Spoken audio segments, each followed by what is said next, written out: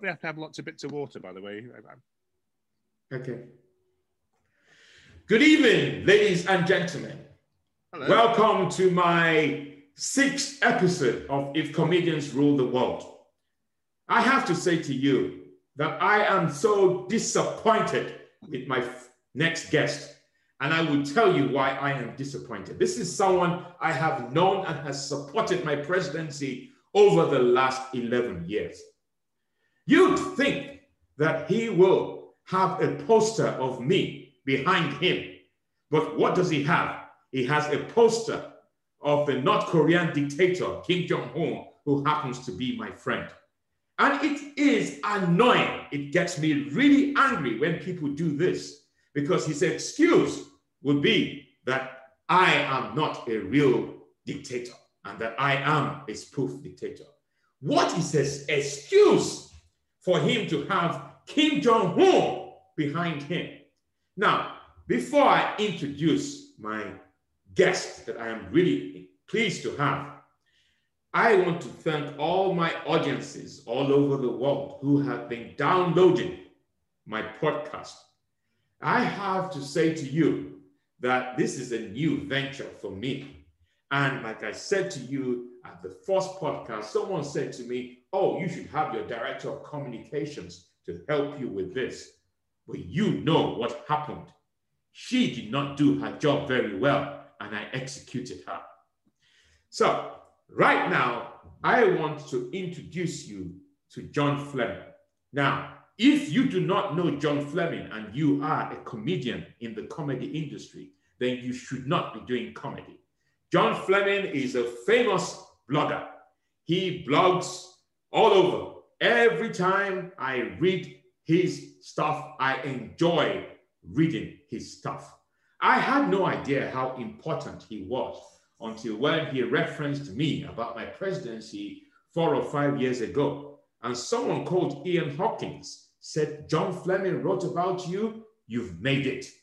And I genuinely thought that I had made it, that I would be alive at the Apollo, that I would be a taskmaster, I would be a mock of the week. It is Sunday, the 22nd of November. I am doing a Zoom interview with John Fleming. Look, there's no other way to introduce him. He is a fantastic human being. And I say fantastic. Let me tell you why. When BBC Studios and E4 tried the attempted coup last year, John Fleming was in support. He supported me mentally, emotionally, not physically. He supported me in a number of ways, fighting my corner, giving me advice. And let me tell you, he is a unique individual. And I want to publicly thank him for supporting me. And I genuinely thought that, after what happened last year, boom, my comedy career will go up.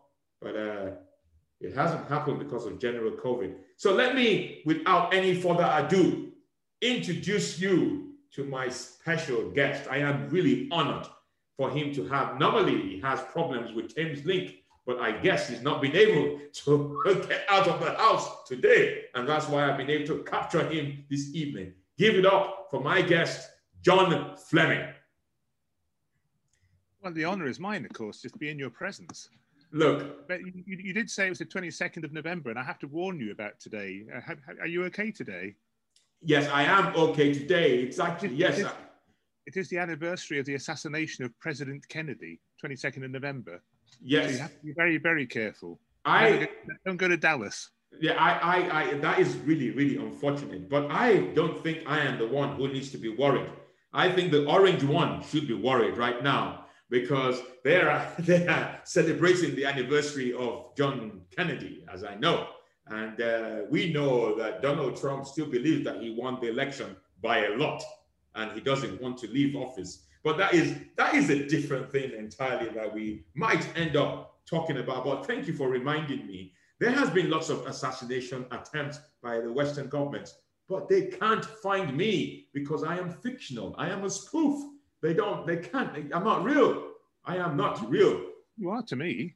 Yes, I am to a lot of people, to a lot of deluded people around the world. So many of them are deluded. They believe I have power. You have power. You have power. Well, what kind of power? I mean, yesterday when I was talking to someone called Sadia Ansat, and we were talking about homelessness and how we could fix homelessness. And she said, Mr. President, you know power corrupts. And I just said, I don't have any power. No power whatsoever. But you're the only person who ever managed to pronounce her name properly the first time. Well, have you listened to the podcast then? No, I just imagined it. Oh, yes, I did listen to her. I did pronounce it properly, and she praised me for actually pronouncing her name properly. Sadia Ansat, wonderful woman. But you see, the reason your career hasn't taken off, obviously, is because I supported you. You know, you haven't actually understood this yet. Yeah, I know, you and Kate Copstick, and you were not really great influencers. I was deluded. I thought you could help. I thought you were the current people, but you guys were probably, how would I put it? You had an influence in the 60s, but we're now in 2020. Well, of course you're deluded. You're a comedian. All comedians are deluded. All dictators are deluded. So you see, this is why people get confused. I don't know, after 11 years, why people still call me a comedian. I'm not a comedian. I don't do all that comedy nonsense. I am a president of a great country, a fictional country called Laughter Republic. I don't know why people call me a comedian. I find it really insulting. I'm not a left-wing comedian or right-wing comedian. I am a president who delivers speeches. That is what I do. I don't do comedy sets, John. I do speeches. Well, you're unprecedented. Yes, I am unprecedented. So look, how are you? How have you been? How have you been coping? I'm really pleased you're not dead yet, because, you know, COVID loves elderly people. But I'm pleased that you are alive. I'm only barely alive. As you know, I was in hospital in May. We don't want to talk about this. Oh, dear me. No, we don't. But I'm glad that the Nigerian Health Service brought you back to good life. High calcium, low kidney level. I still wake up 10 times a night with nightmares of you. Of me? Well, that's good. That is dictatorship happening all over your body. That is what it is. You've made it in my dreams. You made it in my dreams. But yeah, if I've made it in your dreams, why do you have Kim Jong-un behind you? Explain why you have Kim Jong-un. Well, frankly, Mr. President, I'm surprised and shocked that you don't realize that isn't Kim Jong-un. That is actually the great leader, Kim Il-sung. Oh, it was the great leader, Kim Il-sung. Then there was his son, the dear leader, Kim Jong-il. And then there was his son, the supreme leader, Kim Jong-un. So, comedy trio. So now I understand what it's like for white people when they can't recognize black people. That's racist. He's an Asian. That's racist. Yeah. Well, I can say anything and get away with it. Keep your hands off those people in Southeast Asia, wherever. Yeah, I know, but it's really amazing. He should be a great example to you, because all three Kims were great dictators, but sadly not very funny. Yeah, not very funny. But you know, I was thinking of Donald Trump, and I genuinely. You're a sick man. I know I am sick, but I am going to miss him, because I genuinely believe that if he was a comedian, he's been a hilarious act for 4 years. Can you imagine performing for 4 years and people find you funny throughout for 4 good years? Entertainment, tremendous entertainment. I think you're going a bit past saying he's not a comedian. I think he is a comedian, isn't he? Well, when I started this podcast and I said, if comedians rule the world, someone sent to me, one of my critics said, oh, Mr. President, but politicians are comedians. Let me tell you now, I don't see Hancock or Boris Johnson as comedians. They are open mic comedians. They're pretending to be comedians. They're not pro comedians. That's a bit harsh on Tony Hancock, famous comedian of the 1950s. No, I said Matt Hancock, not Tony Hancock. Also, you've actually screwed up the only joke I had written down, which is, really? In fact, comedians have ruled the world, because the first Vladimir Zelensky was elected as president of Ukraine in 2019. Yes. Jimmy Morales was elected president of Guatemala in 2015. And of course, Donald Trump, the third comedian, was elected in 2016. And they're all elected. And I think the difference is these are all... You see, that's what makes me different from these people. They are all elected. They go through. You know, my view, John, is that democracy is a virus and we need to flatten the curve. It is an infectious, failed system of governance. And you can tell with the state of Britain, with the state of America, it does not work. All these comedians who are now, that is the mistake they made. They got elected. But on a serious note, you look well. You seem to be coping very well, apart from Thames Link. Is that correct? No, no. Oh dear, oh dear. Waking up dreaming of you. It's a nightmare. It's a nightmare. Yes, but so how have you been coping? What have you been doing with yourself? Are you involved in any? Have you been involved in any? What was that lockdown meant for you? How has it affected you? I can make more money. Nothing to spend it on. I can't go to comedy clubs. I can't go to theatres. Can't go to the cinema.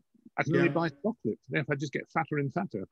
This is lockdown. Yeah. So how have you been able to? Has that increased your blogging? Have you continued to create? No, because I've got lockdown lethargy. I don't know if there's something to do with I don't know what it is. I just have total lethargy. Then I always was able to just potter around and do anything, do nothing aimlessly. Okay. I've got a very, very high boredom threshold, which is why I can actually sit in the Edinburgh Fringe and watch like 12 shows a day or something without getting too bored. Yeah, and you know, and what's really interesting is, I know when the lockdown started 6 months ago or so. It was not, isn't it? yes, on the house arrest. It's really interesting. It's not just comedians who are affected by this, also audience members, people who genuinely love comedy and used to go out on a regular basis every weekend. They are also affected by the fact they're not able to see their favorite comedians. It's just, it's terrible. But there's light at the end of the tunnel, isn't there? Right. Who's your favorite comedian then? It's really interesting you say this. As you know, I am not a comedian. I would say that over the last couple of years, Kim Jong-un, even though I don't find him funny, yes, he is my favorite. He's my favorite comedian. Yes, he is my favorite comedian. You mentioned earlier on you'd actually had someone shot. Did you shoot someone earlier on? No, I know. I've been following. You know, what is really interesting about this, John, is when we look at the number of deaths in in the democratically elected governments, Britain almost 55,000, the United States 250,000, North Korea, only one person has died in North Korea, and the only reason why they died is because they were shot. You know, that's the only reason. So they know how to shoot people in North Korea. But he's supposed to be just like one man. He had him shot with an anti-aircraft gun at close range. Yes, definitely. And that is the only reason. And you can see that, as far as I'm concerned, when we think of countries and how they've been effective, the countries that are ruled by dictatorship, they have a successful and have managed COVID better than the democratic countries. That is my view. Well, that's true, because China's done very well. If they want to shut down a city, they shut down a city, don't they? And if you go out without a mask, they probably put you in a football stadium. Look. It's ridiculous the way this country is being run. I mean, now they're talking of vaccinations. And if I heard it correctly, it's almost like they're saying, oh, we're not going to make it compulsory. You will have to vote whether you want it or not. So there's every likelihood that 52% might say, yes, I want the vaccination. And the remaining 48% says, no, I don't want the vaccination. Why don't you just vaccinate everyone? Mandatory. Stop them on the streets. Vaccinate them.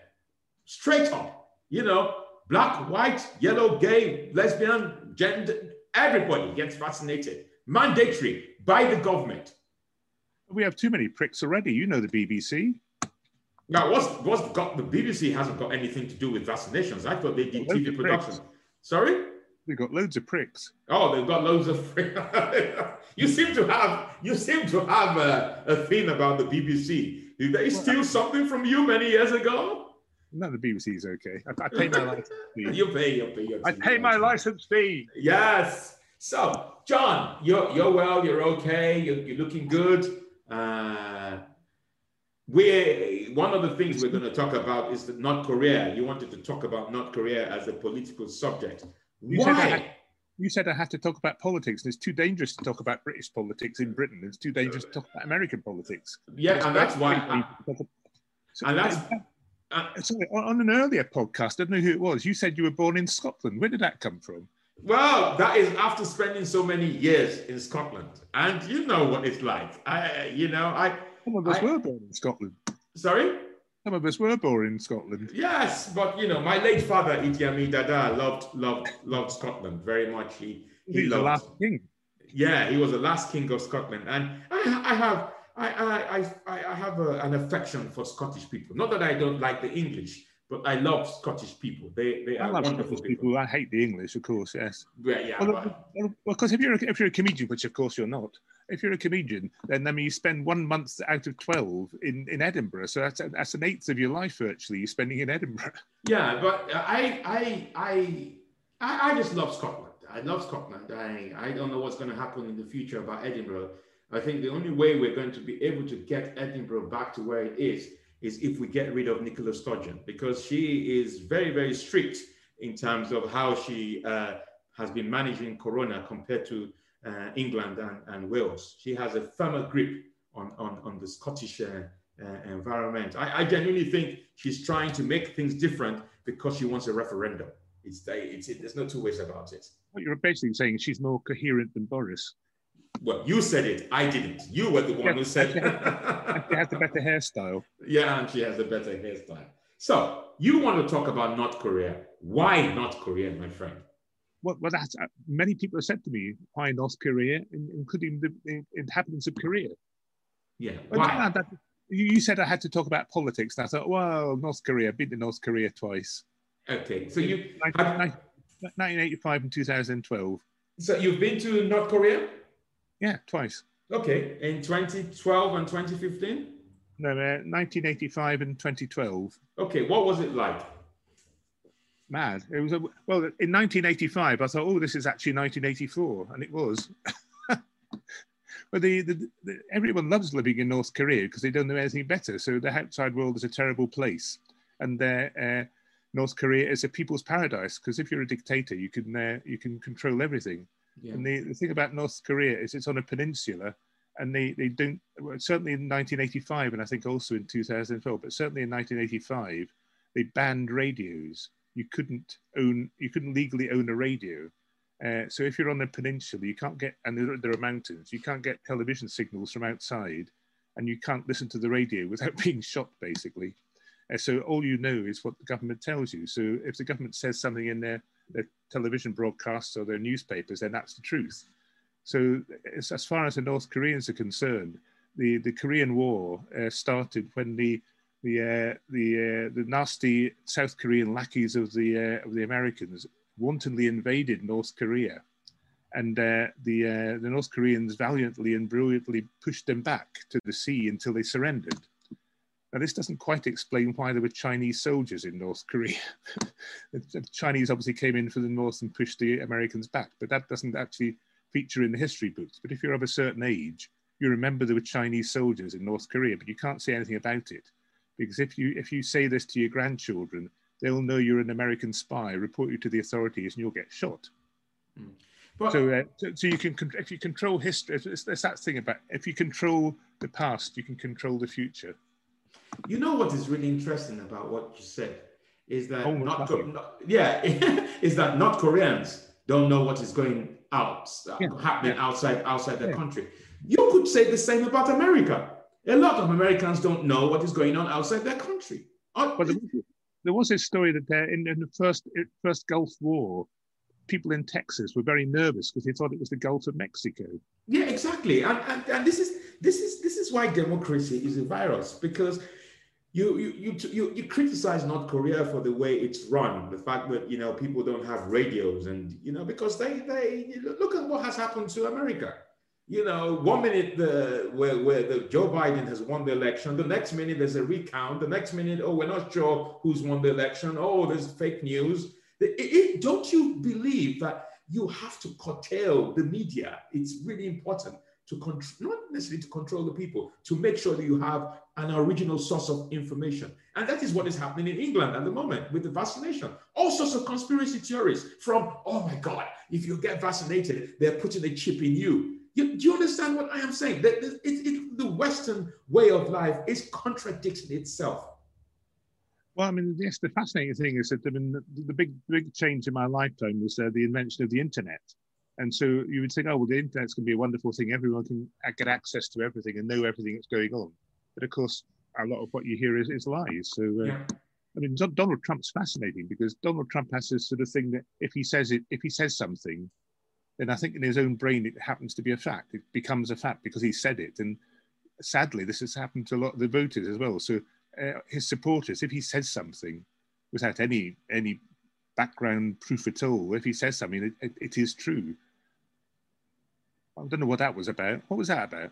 I don't know either, but we were talking about North Korea. And it's what you said about the fact that North Koreans don't know what's happening outside their country. But it's the same with America. Most Americans don't know what's happening outside their country apart from what's happening in America. Talk less of even people who live in New York. They don't even know what's happening in California. That's why they have, and this is what interesting. It was an education to look at American elections. And I didn't know that you had different states have different ways of electing. Sorry? Extraordinary. They have different voting systems. Yeah, exactly. And it feels like a country within a country. Several other countries within. Do you understand what I'm saying? It's crazy. I mean, the whole American political system is very bizarre. I mean, all this thing about they've all got different voting systems, different ways of counting things, and there's different rules. And then the vote is taken, and other people have to come in and say, "Oh yes, that really is the vote." Sorry, go on. No, and then they're electing a president who then changes everyone who works under him. I mean, in this country, it's much better because you have a civil service that by and large never changes, and they actually run the country. And then the politicians come in and they tell the civil service what the rules are, what their philosophy is. Whereas in America, every 4 years, you just, in effect, change the civil service. And no one knows anything every 4 years. And what was really odd as well is how the media were the ones who declared that Joe Biden had been elected. I find that really odd.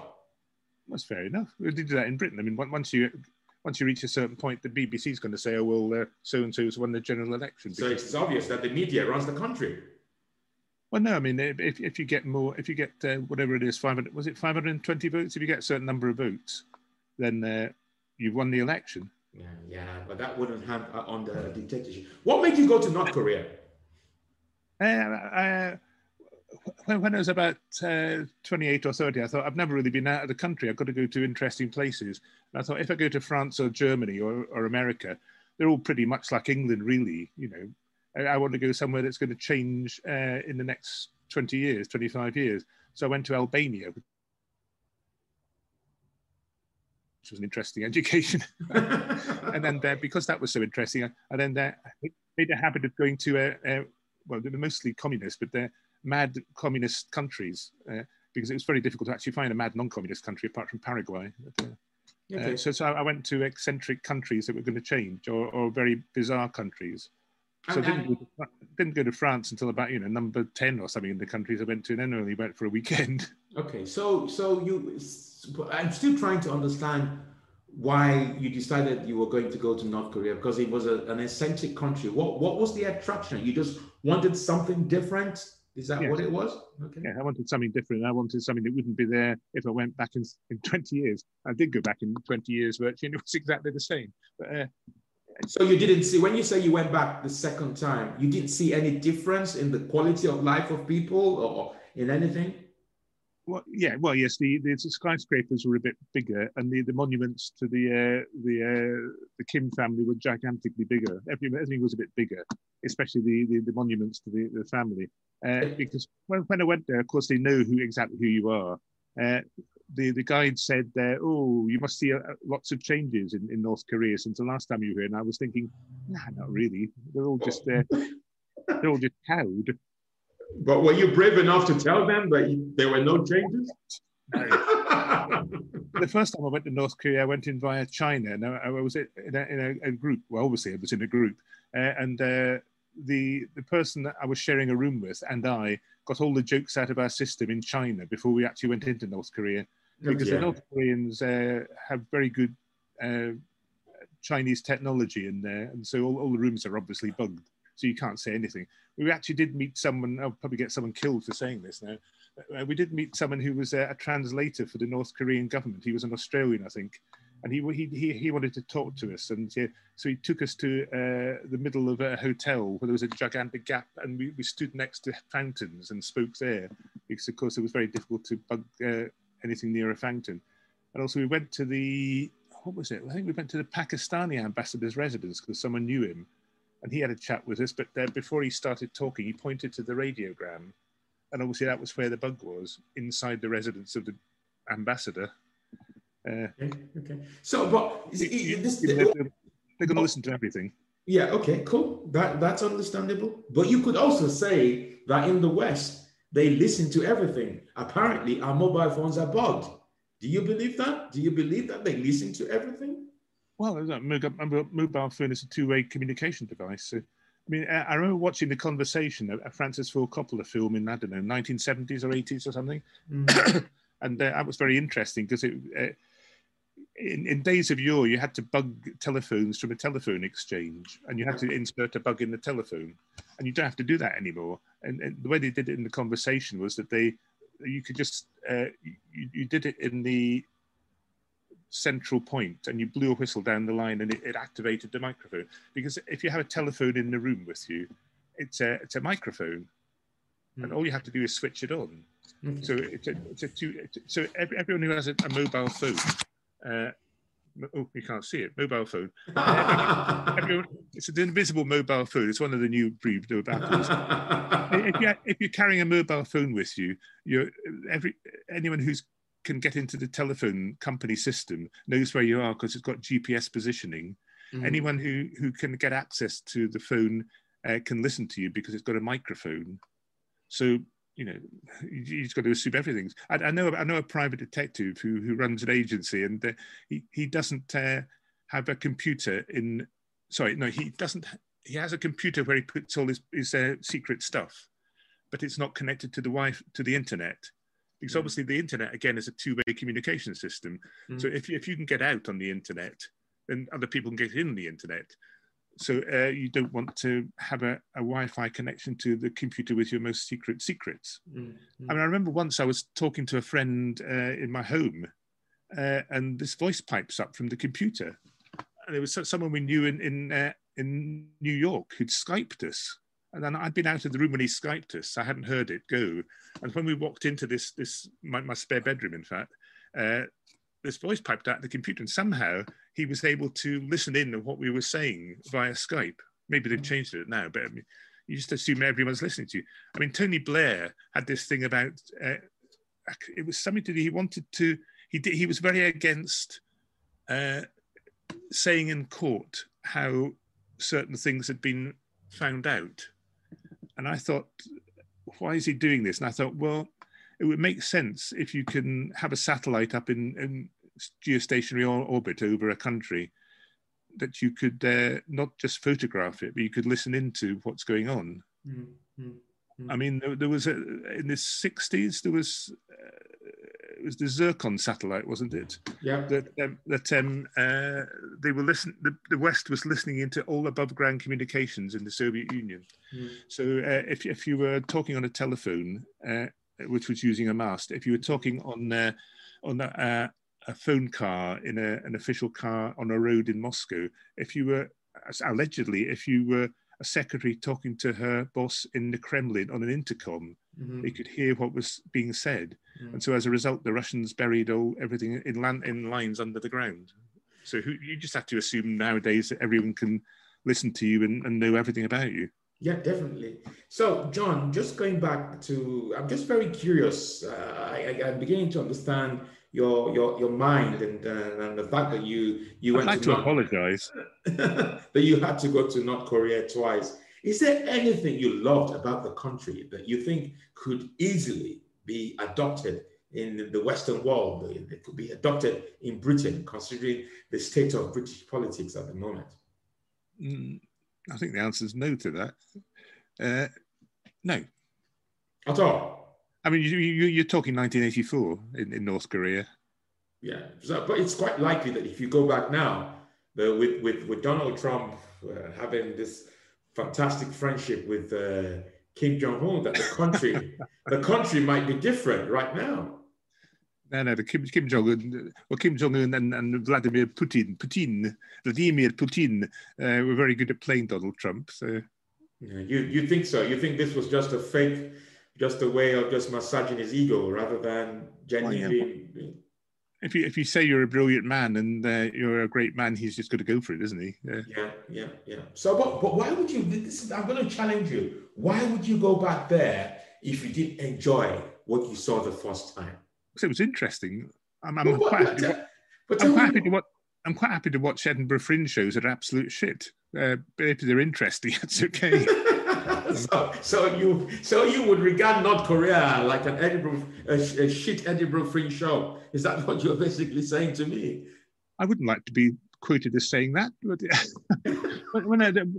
one big thing I have is I admire Michael McIntyre tremendously. He's a great comedian. But he's not Kim Jong-un. He's not Kim Jong-un. No, but he's a brilliant comedian. But I wouldn't want to see him because you're going to get a second perfect every time you see him. It's going to be exactly the same show every time. It'll be brilliant. It'll be the same level all the time. Yeah. I'd much rather see a comedy that goes up and down in troughs and peaks. Because it's more interesting. So that is your explanation for going to North Korea twice. Of course. but okay. So let me rephrase the question. So if it's not about things that you saw there that could be transferred to Britain, is there anything you liked about the country at all? Anything? Well, no, I didn't like it. No, I mean, it was interesting. I would go for interesting all the time. So what about the food? Was the food good? Were the women good? Were Well, the food was good for us. It wasn't very good for the peasants. But I mean, basically in Pyongyang, the capital, everything was very, very nice and very organized. In the countryside, shit. So I mean, we were taken to a manufacturer of mechanical farmyard implements. We do combine harvesters, all this stuff. Yeah. And the glories of North Korea striding ever forwards in the future.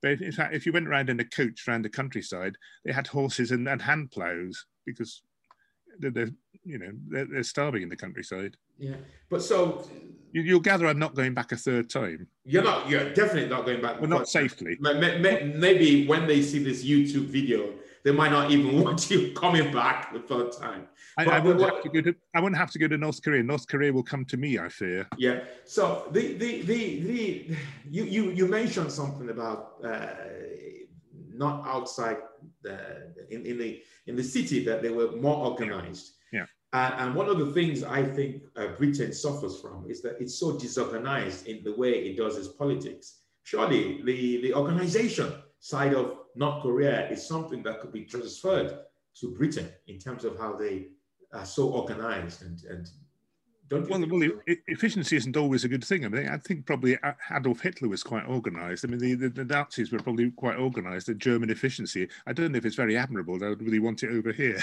But yeah, okay. So we know what Adolf Hitler did was wrong. However, the legacy from the efficiency is still benefiting Germany at the moment, isn't it? Most people drive German cars. The German economy is better than most European countries, isn't it? It's certainly better than Britain, even though, Britain is not part of Europe anymore. But sorry. I think your best argument here is to go for Thameslink. Yeah, exactly. Well, Thameslink is not German, is it? I think it's French. I'm not very sure it's Gaulier. Yeah, but I know if North Korea were operating.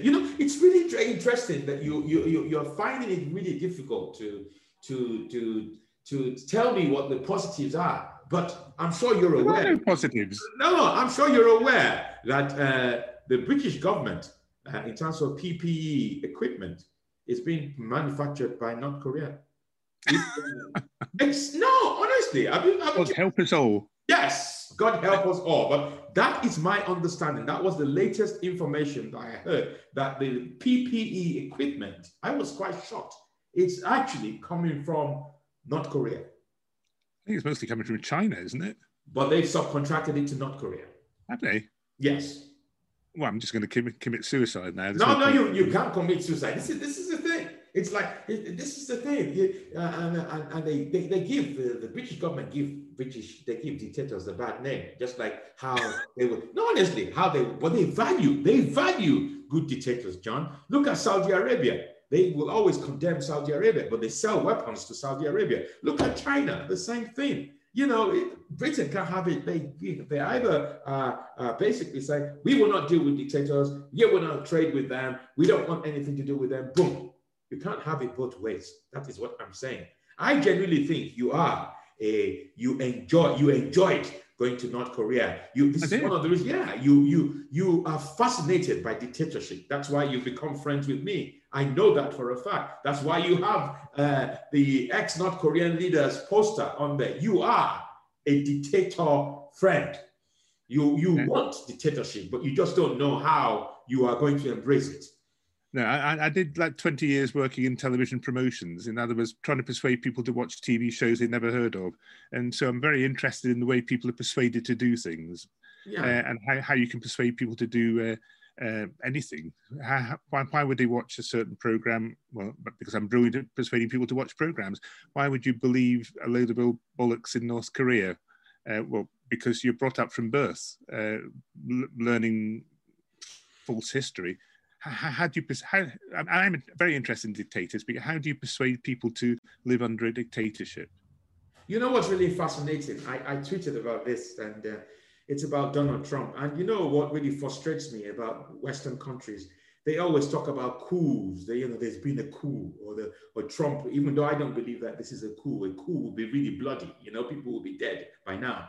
And it's how he has cleverly, under Western standards, has been able to do a sort of coup by not conceding defeat. And it's not been bloody. There has been no guns, no military people have been involved. I mean, the US Army haven't been involved. And I find that really frustrating. All of a sudden, I really find it, when Americans keep talking about gun control and they kill all those kids in schools and all that stuff, there is real gun control right now in terms of the elections. They haven't killed. The president is still very much alive. I'm not suggesting that anything should happen to him, but there is gun control right now in terms of they're debating and they're going to the courts in terms of who's won the election. It's ridiculous. It is really ridiculous. But you're a friend of dictatorship. I know that for a fact. I know that if you had the opportunity to go to North Korea today, you will, because it will be better. You will get to North Korea than traveling from London to Bournemouth on Thameslink. I know that. I could get to the Mars before I can get on the Thameslink train. Yeah. So I was very careful after the first time I went to North Korea not to write about it. I genuinely think you must write about this interview, and you must write about the subject North Korea. John, what are your plans for the future? How 2020 is almost ending. We just got a few weeks left. What are your plans for the future? Well, I think you better ask Boris about that. I don't know. I mean, we're supposed to come out of this on the 2nd of December, but then he's going to put us into a stricter rule, a stricter tier 3, whatever that means. I don't know what that means, but that feels like the comedy industry where you have open mic, semi-pro, and pro comedians. That's how I see it. What is a 3-tier system? I've never really understood it, because it means that all the other countries in the UK, like Wales, Scotland, what's the other one? Is it Northern Ireland? They will be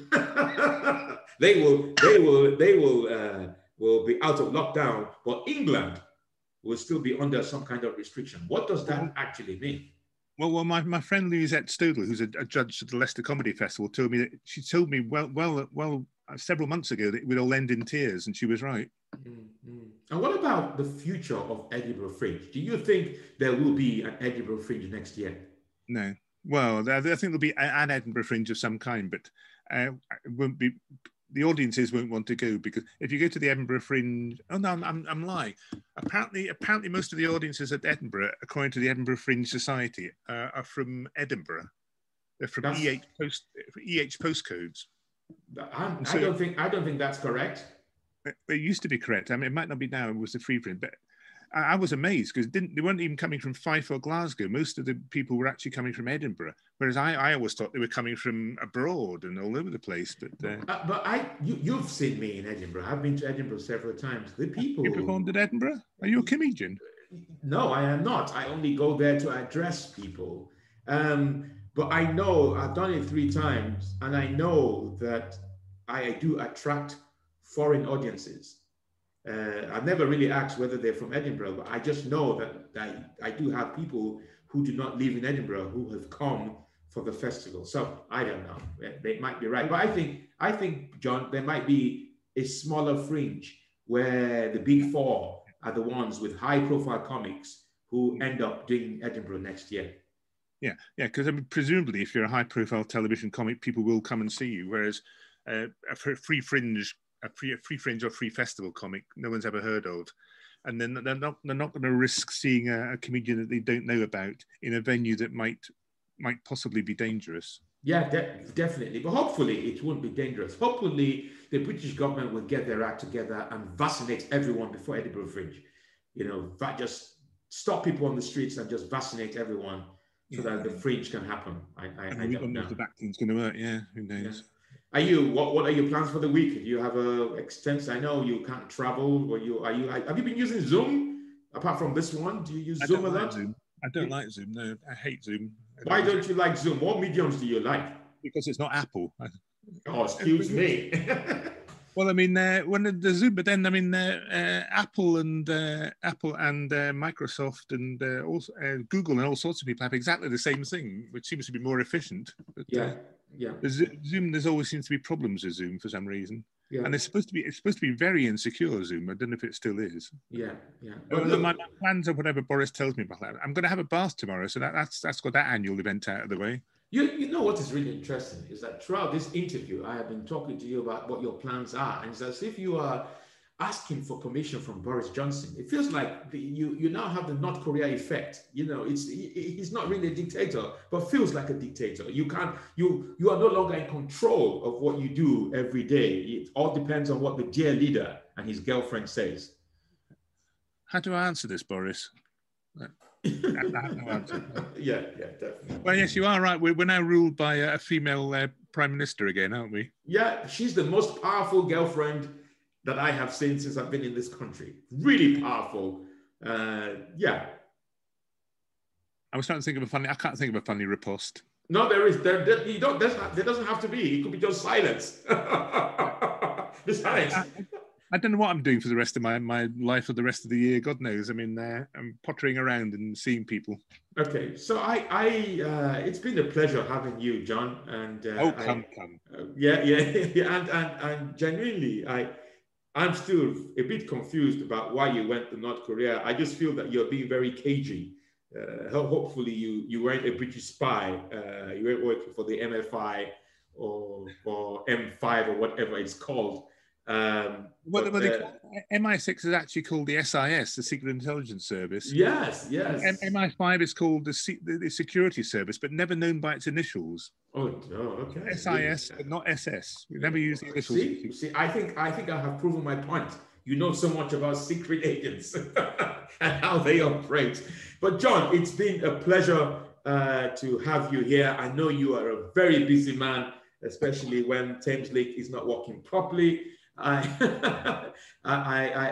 will make just one demand before I end the show, and this is my demand. My demand is this: I want you, before I end this show, to remove that poster behind you and replace it with the President Obonjo poster. You have 2 minutes to do that. I can't do it because it's 2 minutes. It's a photograph. I can't do it. 2 minutes, John. 2 minutes. It's ticking. Whilst he's looking for my picture, I want to thank you all. No, he hasn't been able to do it. I want to thank you all for listening to this. I do respect John, and I want to say it's been an honor and privilege to have him here. And I want to thank him publicly for supporting me last year. And I'm hoping that when this lockdown is over and everyone has been vaccinated, that I will meet John for a drink and we can plan strategy moving forward. So John, I hope you have enjoyed yourself. I still insist that you must remove that poster. You must remove that poster or I am not ending this show. Yeah, I can probably do it on Apple, but I can't do it on bleeding Zoom, can I? This is preposterous, codswallop. I don't even know what English to say, but thank you so much for joining me, folks. I am totally disappointed that I had an interview with John Fleming. He is supposed to be my friend, and he has a poster of Kim Jong-un's father behind him. Thank you so much, and thank you for joining. Thank you, John. You have a good evening, and catch up with you guys next week. Thank you.